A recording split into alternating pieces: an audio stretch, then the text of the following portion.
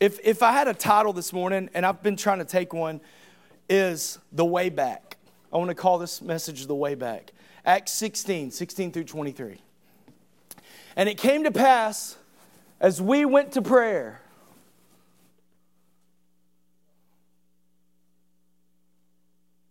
Now, as it came to pass, not as we went to worship, not as we went to hear the sermon,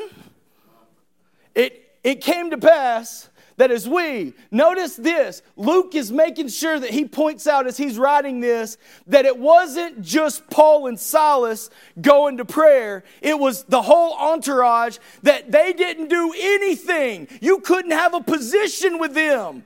Hello? Without being part of the prayer group.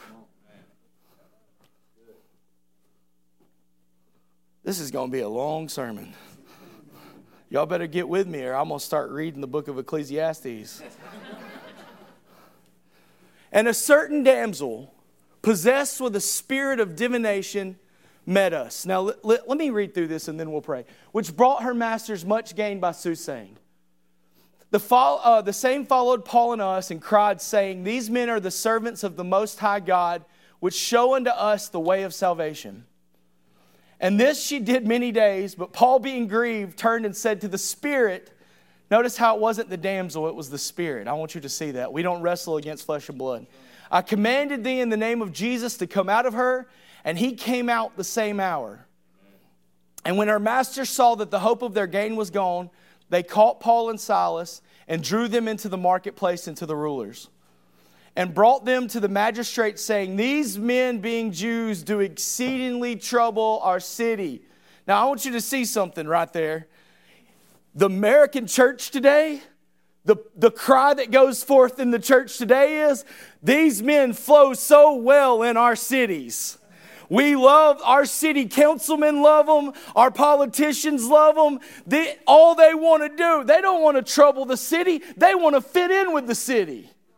Amen. I know what I'm talking about. You go to these pastor seminars now, and one of the things is how you and the local government can work together. And listen, you might be all for that, but let me tell you something. You start mixing up with the politicians, you better be careful. Be careful. Jesus said the leaven of the Pharisees, it'll get in you. And a little bit of that little saying it this way and saying it for this group and turning church and politics don't mix, I'm telling you. Amen.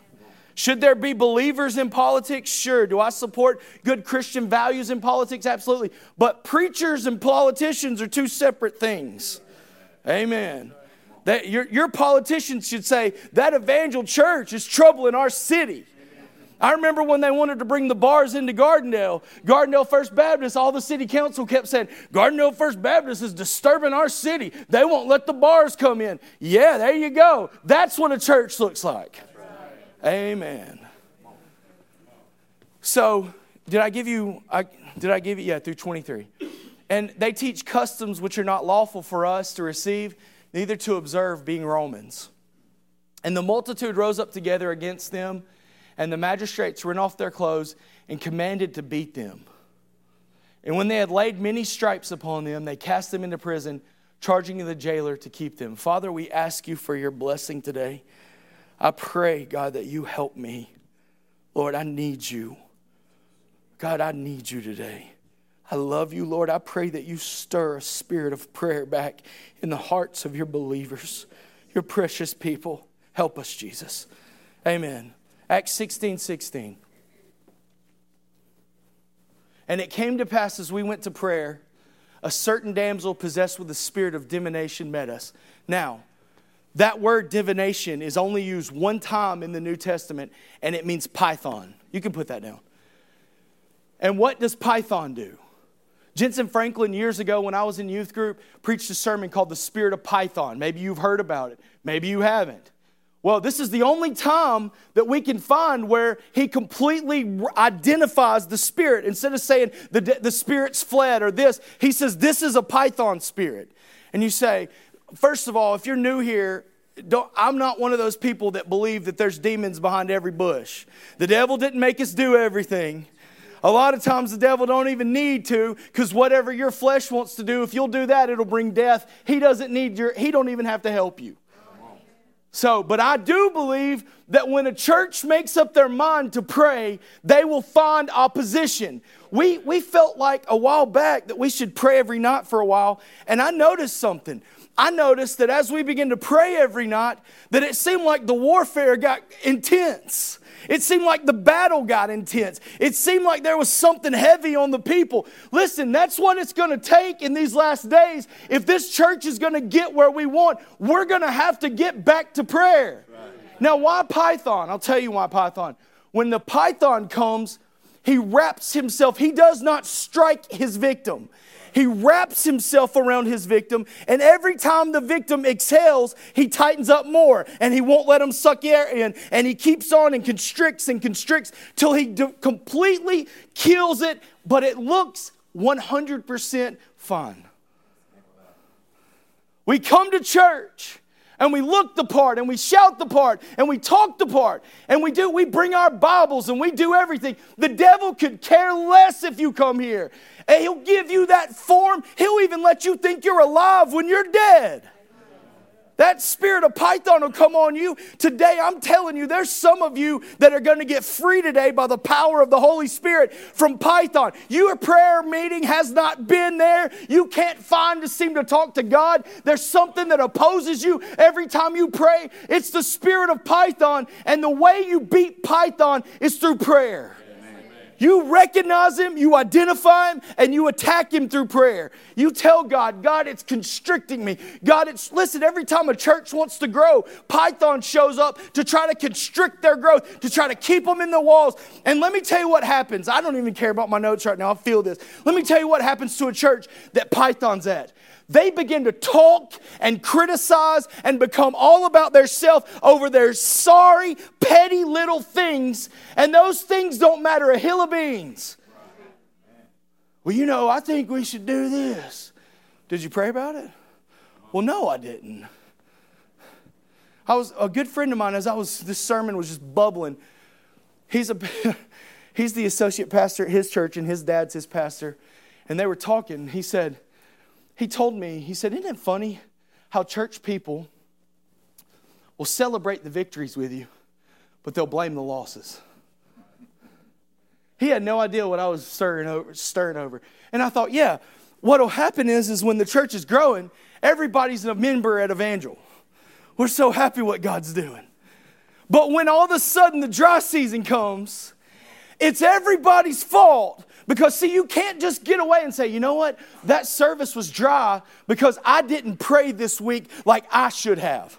Oh, all of a sudden we're off the hook. All of a sudden when Python comes, we begin to criticize every little thing, and nothing is done with prayer. If we really wanted things to move at this church, prayer would be the answer. You wouldn't be talking about it, you'd be praying about it. Because when we cry unto God, He will answer us, He will heal us, He will deliver us. If you'll ask Him today to break off the spirit of Python from your life, you'll breathe again.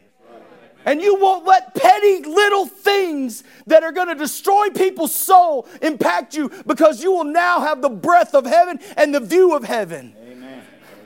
God, help us. How many little things in our life have cost people their souls? I'm really worried about our church. No, you're not. You're a gossip. You're not worried. If you were worried, you wouldn't be telling anybody but God. When prayer comes, you get sick and tired of being sick and tired. And now start moving heaven. I'm praying that everybody in this church gets miserable. I'm talking about uncomfortable.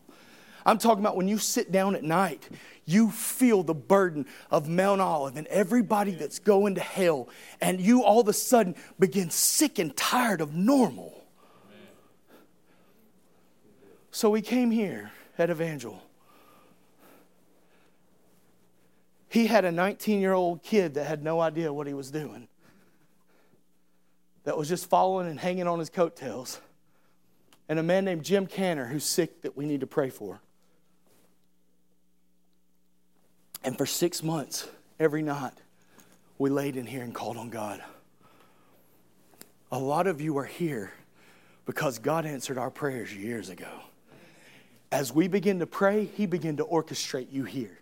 You don't even know how you got here. How did it happen? I know how it happened.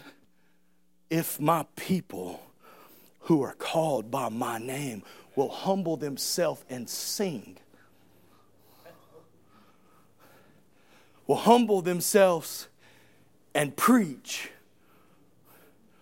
if they'll humble themselves and say, we can't do this, Lord. We don't even know how. Listen, I got the old youth Rolodex. I started calling all the old members. Some of y'all don't even know what a Rolodex is. It's called contacts in your phone. And I began to call old members. And I thought, man, I showed up the first night for youth service. I'd called everybody. You know, everybody tells you they're coming to get you off the phone. You know that, right? Maybe you haven't been in ministry long enough to know that. But they're going to tell you they're coming to get you off the phone. Showed up. There was nobody. I did everything I knew how to do. And I said, Lord, I don't know how to grow a youth group. I don't have a clue how this is going to work at our church. I have no clue. We were singing Darlene Check CDs. We didn't have a worship team. Do you see how many people they're celebrating birthdays and people are sick? There are 4 people off the praise team today and it didn't miss a beat. I remember when we were like, we're singing CDs and we're praying and we're seeking God. And God, here, let me tell you the craziest thing. God was moving. And I got so discouraged, I drove that Wednesday night. And I sat in my old youth group. And I heard they called it the upper room. And man, it was bouncing. There were kids everywhere. And they were worshiping and they were going after it. And I sat there and cried. And I said, God, what have you called me to? And He spoke to me and said, I don't want you to ever go back there. This is where I have you. And I'll bless you. Amen. And all of a sudden, people started coming in. I met an old friend named Adam Lash, who I hadn't seen in a couple of years. And all of a sudden, me and him got to talking. He said, well, JD, if you're there, I'm going to support you. And guess what he did? He made all his friends, saved or non-saved, you're coming to support my buddy. I'll never forget it. The first time we had double tables back there, we had pizza for them, and I got to preach to like 16 people my first time. Why? Because Adam Lash did something. Was it Adam Lash? No, it was God. He had lined it up. We had known each other since we were born. God was already working. And I'm telling you something, you might not be that interested in that now, but when there's only 23 people and every time the bills came due, you had to get on your face and seek God and people would bring money that you didn't even know was coming at this church. Man, I'm telling you, it was a blessed time. And then I began to think about the youth group grew. And I look at Hoss and think about some of us, we would sit here for hours in the sanctuary. And we would pray and we would seek God for hours and hours. People even said we were a cult. I loved it. What an accusation. They're a cult. They're always up at that church. They weren't here for each other. We were here for God. Amen? Amen. Why am I telling you all this? If we're going to go to the next level, we have to have that spirit of prayer again. Amen. Even if you can't make it here, you have not because you ask not. Amen? I want to show you a few more scriptures. There's so many things I thought about that God did here over those years to start out. There's so many things. There's so many people He connected with. So many people He brought in. So many people He healed. A guy from Teen Challenge was here with his dad who had prostate cancer. He was going in Monday to be operated on. We prayed for him right there. He went. They opened him up. They closed him back up and said, there is absolutely no cancer in your body. Scanned it. Amen. Listen, that is exciting. Unless you're me, and maybe hopefully some of you. Looking back is okay. But I'm one of those people like, what about now, Lord? That's great. I'm thankful for that touch. But there are so many people with cancer today that need to find that same power. Amen? couple of things on prayer. I promise I'm going to let you go. Philippians 4:4-7. Rejoice in the Lord always. And again, I say rejoice. Let your moderation be known unto all men. The Lord is at hand. Now that right there is a sermon if I've ever heard one. Jesus is coming back. You better not get out of balance. You better stay grounded and moderate. But look at this. Be careful. And the word careful there, the real translation there is anxious. Anxiety. Be anxious for nothing, but in everything by prayer and supplication. And you can't just whine to God about every problem. You got to do it with thanksgiving, remembering how good He is. Amen? Let your requests be made known unto God. And the peace of God, which passes understanding, shall keep your heart and your mind through Christ Jesus. Now listen, I look at a generation that is so filled with anxiety and worry and stress, even in the church. The answer, when I was praying over this, I don't know who you are today that you need to hear this, but I'm telling you, this wasn't part of the original sermon. If you are going through anxiety and if you are going through, there is a God of peace. You can't just quote the scripture, oh, the peace that passes understanding. No. You got to get the first part. You got to go to God and say, I can't figure it out. All I'll do is worry about it. It'll eat me alive, but I'm going to give it to you because you do care and you've been faithful, and I'm going to talk to you about it. God, this bothers me. God, my family's not saved and it bothers me. God, I want you to understand that I hate the fact that when we come here that we don't feel that Shekinah power that we used to feel. It bothers me. I'm not talking about it to anybody but you, and I'm casting it on you. And I'm not worried about this church. I'm not worried about the growth of this church. I'm giving it to you. And then the peace of God. Because you know now it's in His hands. Well, I've done all I can do. I raised little Johnny right. I dedicated him to the Lord. I've done all I can do. Really? Really? No. You can go put little Johnny back in the hands of Jesus through prayer. You can say, God, this is my petition, and I know you hear me. You promised that me and my household shall be saved. I'm standing on it. Now, this ain't in the notes, but let me tell you something. The reason that prayer and Bible reading go hand in hand, God gives us magnificent promises, but they are given to you so that you can pray them back to God. Not because He needs to hear them, because you need to hear them. Amen. You can't really even pray if you're not praying the Word of God. God, you promised me and my household, and I'm going to rest in peace because you're going to do it. Amen. You know how many pews would be filled today if the households would get saved? I wouldn't care where they went to church. I know we ain't going to get them all. I don't even want to get them all. I want who God's got. And if they need to go to Mount Olive First Baptist and bless them, then praise God for them. I'm telling you, you'll start to see this stuff with Syria and all this starting to come down the pipe. These denominational ties are going to start to blur. It's going to be the body of Christ. You just watch and hang on. I know everybody's saying peace and safety right now. I get it. But you better listen to me. Isaiah 17:1. Damascus is the oldest city in the world that has never been brought down and destroyed. Isn't it funny that the fighting is around Syria right now? Now, how long ago did Isaiah prophesy that it would be destroyed before the coming of the Lord? It's coming. Like that little game we used to play, count to 100, ready or not, here I come. We are watching this stuff unfold. 20 years ago, if you would have told them Isaiah 17:1, people would have said, there's no fighting in Syria. I mean, it's not a big deal. Damascus is not really even a point of interest. Look at it now. He's trying to get us ready, church. If you're going through anxiety today, the answer is not anything but to cast your cares on Him, for He cares for you.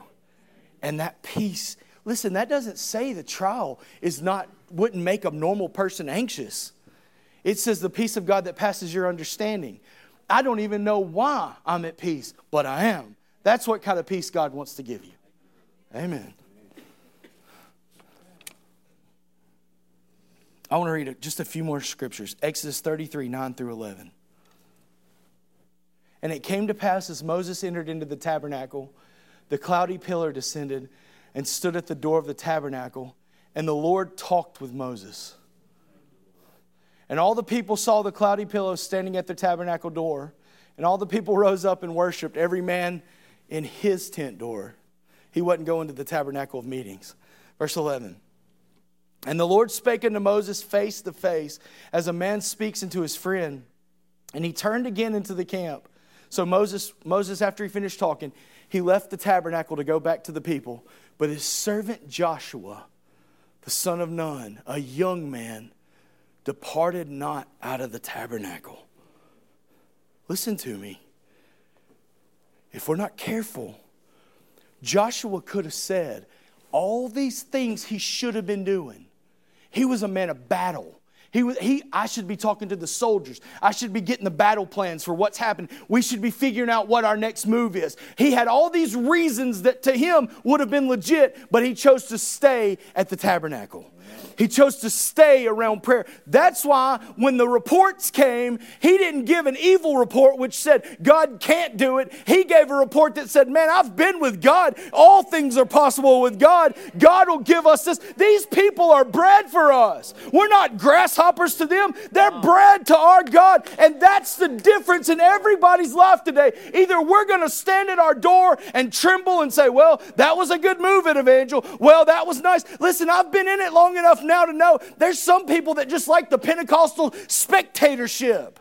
They sit at their door and say, yeah, that was good. That was good. I just want to watch God move. I don't want to get down there in it. That might get a hold of me. Yeah, he'll get a hold of you all right. With power and might, and there'll be something inside of you. Listen to me. I know what I'm talking about. God's calling us today to be Joshuas. I don't care how busy your life is. You can be in your car and be right there in the presence. Because of Jesus Christ now, we don't have to go to the tent of meetings. He's with us now. Joshua's priority was prayer. I've been guilty, Brother Hank, I'll be honest. Thinking about what we could do to improve this church, and what we could do to get growth, and what we could do, and all this strategy. And I look back and thought, we didn't do any of that when we grew. We just laid at the tent of tabernacles, the tent of meetings. We just sat with the Lord. And the more we got with the Lord, the more He showed up in the meeting. And the more He shows up in the meeting, the more people go tell their friends about it. That's how Brooklyn Tabernacle grew. The pastor said, I realized it wasn't me. Never has been me. It's never been any of us. People encounter Jesus here. Amen. When I asked the Lord, how do we grow a youth group? I have no clue. He said, don't play games. Don't play games on Wednesday night. When they come in here, you give them Jesus. They're coming from divorced families. They're coming from brokenness. Give them Jesus. Give them Jesus. I remember, and this might not mean anything to you, but when God started first moving here, I still don't have an idea what I'm doing, if you want to be honest with you. Just kind of follow the Lord. But I really didn't have an idea then.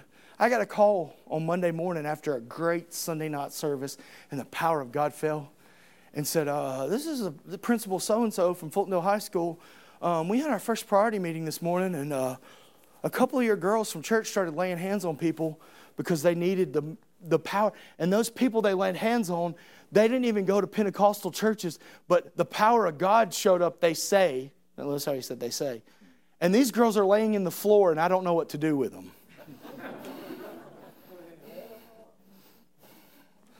And I said, I don't either. Let them be. He said, well, the classes have already started, and they're in there crying and praying, and their lips are moving weird. And I said, yeah. So I said, well, I don't know what to tell you. And he was like, you can't come up here? I was like, I'm at a place where I can't come up there. I was like, I'd let it ride. And he said, well, okay. So I asked the girls Wednesday night what happened. Little girl jumped up and said, and they said, do y'all have any needs? And she prayed for her mom. And they gathered around and began to pray for her. And the power of God came into that school. And that girl who didn't even know anything about falling out or any of that stuff, the power of God came and gave that peace that I'm talking about today. If we'll get serious about this thing, God's got things for us that are so outside of the norm of church. That's the problems that our leadership should be dealing with. Not all this squawking and balking and all this little petty stuff. They should be dealing with the problems of, hey, our widows are being neglected. You've grown so big. You got to figure out what we're going to do with this move of God. But you get a people that aren't praying, boy, you'll get Moses striking that rock real quick. Everybody's like, well, Moses failed God. Really? Moses failed God? Really? You better read that story. He finally got so mad, he disobeyed God. Why? Because the people. At one place, if you should read it, it's amazing. At one place, he says, God, you made me the father of millions of these people? Kill me. Read it. His next line, kill me. They dropped about every little thing. God's dropping down hot fudge sundaes from the sky, and they don't have to do anything. You have to go pick it up and eat it. Amen. Kind of like some of this church services. We prepare it for you with prayer. You didn't do anything but come with your buffet towel on and eat. And you're griping about that. I don't know why God's not moving in the services. I do. Your Saturday night, you didn't pray. You did what you wanted to do and expected to come here and get something you didn't pay for. Amen. Because see, when God started moving here in the beginning, our Saturdays were sacred because our Saturday nights, we got to be ready for what's happening Sunday. Church was our life. You say, well, that's weird. No. He's our life. But what He does in church becomes everything to you when you've got the spirit of prayer. You want to get a minister smacking rocks? Start griping and complaining over the littlest things, smallest things. Well, it's a big deal to me. It's not a big deal to anybody but you. It's not about the whole. And all of a sudden you got a minister smacking rocks. Amen. I'm okay with it. I've been preaching long enough. I don't care if you amen me. My conscience will be clear before God. I will sit in my recliner tonight and say, God, I'm believing that you stir the people. Now, I want to tell you something. She's going to kill me, and I don't care. She had no idea this week what I was preaching on. And she texted me this week coming home from work and said, hey, I need to stop by the church. And I thought she was participating in the sparkle or whatever was going on out there. They're sparkling or whatever that is. She had some diapers or something. And when she got home, I said, where were you? She said, I just felt like I needed to go back to the church and start praying. And I thought, God, you're doing something. You're getting us back to prayer. You're getting us back where we sit. Listen, I want to show you this last thing. I'm just trying to make sure. I sat down last week and said, God, there was so much you gave me I didn't say. Look at Ezekiel 36. And this will be my last scripture. It says, and then the heathen that are left around about you shall know that I, the Lord, build the ruined places. And I plant that was desolate, and I, the Lord, have spoken it. And we'll look at this. I will do it. Now listen, hang on. Everybody loves this.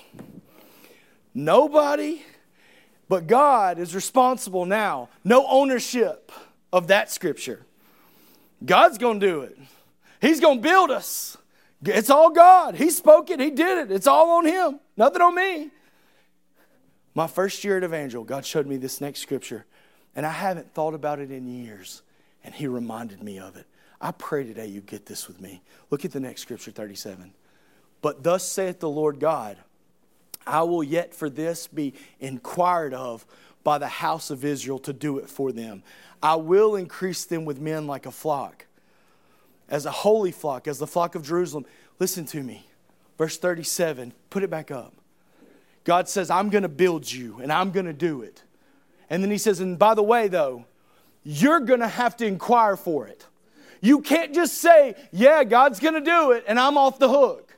I'm telling you, this is what God spoke to me when we wanted to grow and we were seeking Him. He gave me this nugget. I've never read it before, and I want you to see what that word inquired really means in the Hebrew. It means to frequent a place, to seek with care, to require, and it says to resort to. God said, if you're going to grow, Evangel, I will grow this church. I will bless this place. He already has blessed this place, but He said, I'm going to have a stipulation to it. If you want it, you can have it. And I remember for so many years as we grew, I would pray, God, increase us with men like the flocks, because you told us if I would ask you, you would do it. You can put it down. If you really want to see this church grow, Evangel, God is saying to you today, ask Him for it. Inquire for it. It says visit often, visit frequently. When you're driving down the road, God, you got to do it. God, you said you would increase us with men like the flocks, and we would grow, and we would break out on the right hand and on the left hand. You would say to the north, give up. And you would say to the south, keep not back. You'll bring your children from the east and the west. If we're not praying those scriptures, why do we think God would move? Now you see, when we quoted the first scripture about God said, I'm going to do it. Oh, bless you, Jesus. It's all your responsibility, God. Then 37 comes and the place is like a church, quiet as a church mouse. Oh, you mean I got to do something? If we want it, you got to pray it. You got to seek Him. You got to ask. I want people to get saved in this revival, but I want more than that. I want God's people that are here to be revived. I want them to pray again.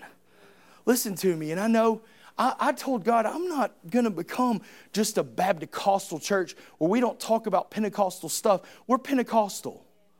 And I'm not ashamed of it. And I thank God for my prayer language. And that doesn't mean we act like a bunch of morons. He wrote the 1 Corinthians just to settle all that. Everything's got to be done decently in order. Just because you're Pentecostal doesn't make you weird. It actually makes you biblical, if done biblically. But I want the church again to have their prayer language back. Some people only pray in tongues when they're in the altar. That is absurd. God did not fill you with a prayer language so that you could just pray at the altar one Sunday a week. He gave you a prayer. He said, we don't even know how we pray as we ought, but the Spirit Himself prays the will of God through us. Some of you are fighting battles, and I begin to pray in tongues, or other ministers begin to pray in tongues, and your face pops in front of us, and we don't even know what's going on, but we know the Spirit of God is praying victory for you and encouragement for you, because the Holy Spirit is always mindful of His people. What's weird? No. People have made it weird because they don't want you to experience it. Yes, people abuse it. I grew up with people abusing it my whole life. But that don't mean because somebody abuses it that it ain't real. You know, they're talking now about taking away. Tongues are not the initial physical evidence of being filled with the Spirit. They're always trying to push down everything God has. Well, I'm filled with the Holy Ghost. Will you pray in tongues? No, you're not. Well, how do you tell me that? The Word of God tells you that. Well, I don't believe that. I don't care what you believe. I know what the Bible says. Some of you might leave today and not come back. I'm okay with it. I'll have peace again. Because I'm preaching you the truth out of love. You're missing part of your Christian experience if you can't pray in the Holy Spirit. If you don't believe it's for you, you won't even be seeking for Him. Now see, this message right here, everybody's cool with me preaching on prayer and all that. When we get to here, some people are like, well, I don't know, this is kind of theologically weird. It's nothing theologically weird. It's the absolute Bible. You cannot deny the first church was a Pentecostal church. And if you know anything about God, why would He start something one way and end it another way? Like I said, I want us to be Pentecostal again. I want people to hear messages like this and say, I don't even understand what he's talking about. Good. Go get your Bible out and figure it out. Good. I had a friend he was growing up Baptist. And listen, I want you to know something. When you get filled with the Holy Ghost, you love every denomination, every people. People that don't love people, they don't have the Holy Spirit. The Holy Spirit tears down denominational walls. You know what the Baptists started to realize? I heard a Baptist guy, Roy took me to hear him. He told them, we will close our doors if we don't get that move of God in our services again. I was like, whoa. He said, we are declining. So my buddy told me, I don't believe in Pentecost. He said, I got the Holy Ghost when I got saved. And I said, fine. And he said, so give me some scriptures. I said, no. I want you to take the book of Acts. And I want you and the Holy Spirit and the Lord to get along with it. And I want you to read it. And I want you to tell me that every time the Spirit fell, what happened? And he began to pray. And he began to seek God. And I'll never forget, he couldn't receive the baptism and he was so hungry for it because God had showed him, not a man. And the Holy Spirit showed him something. He said, you've got bitterness for your dad. His dad abandoned him as a kid. And he said, you got to forgive your dad.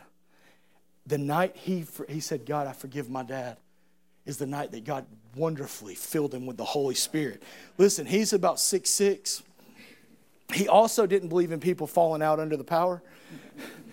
And the guy's hand got about this close to him. If you know my friend, he ain't going to courtesy drop for nobody. Mom shaking his head, no. It was real. And his hand got about right here to him. And he never even buckled. He went back like a tree, 6'6" of him. And he fell out and began to pray in tongues. And he laid there. And when he got up, I said, is it real? And he began to laugh, and tears flowed down his eyes. Listen, this is not weird. You have to do what Peter did on the day of Pentecost. They think they're drunk, and they're spilling over, and they're praying in tongues in the streets, and they're like, we see these guys speaking in our language. What's going on? Peter stood up, is what needs to happen in churches, and says, this is what's happening. Joel said it was going to happen this way, and this is what was prophesied, and now you understand this is not weird, this is Bible.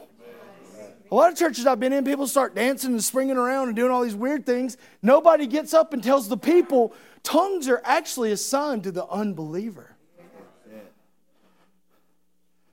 But what's happening in the American church is we say, man, tongues will drive people away. No, you've missed it. Tongues will drive people to Christ. The power of God. Some of you are like, I'll never be back to that place. Listen to me. Your prayer language is so important.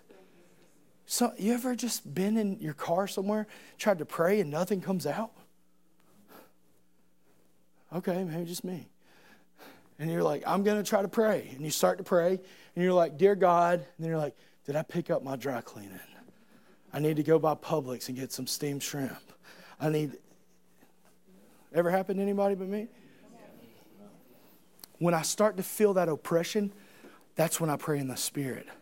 I ask the Holy Spirit to begin to pray through me in my car. And all of a sudden, He gives you insight that you didn't have before.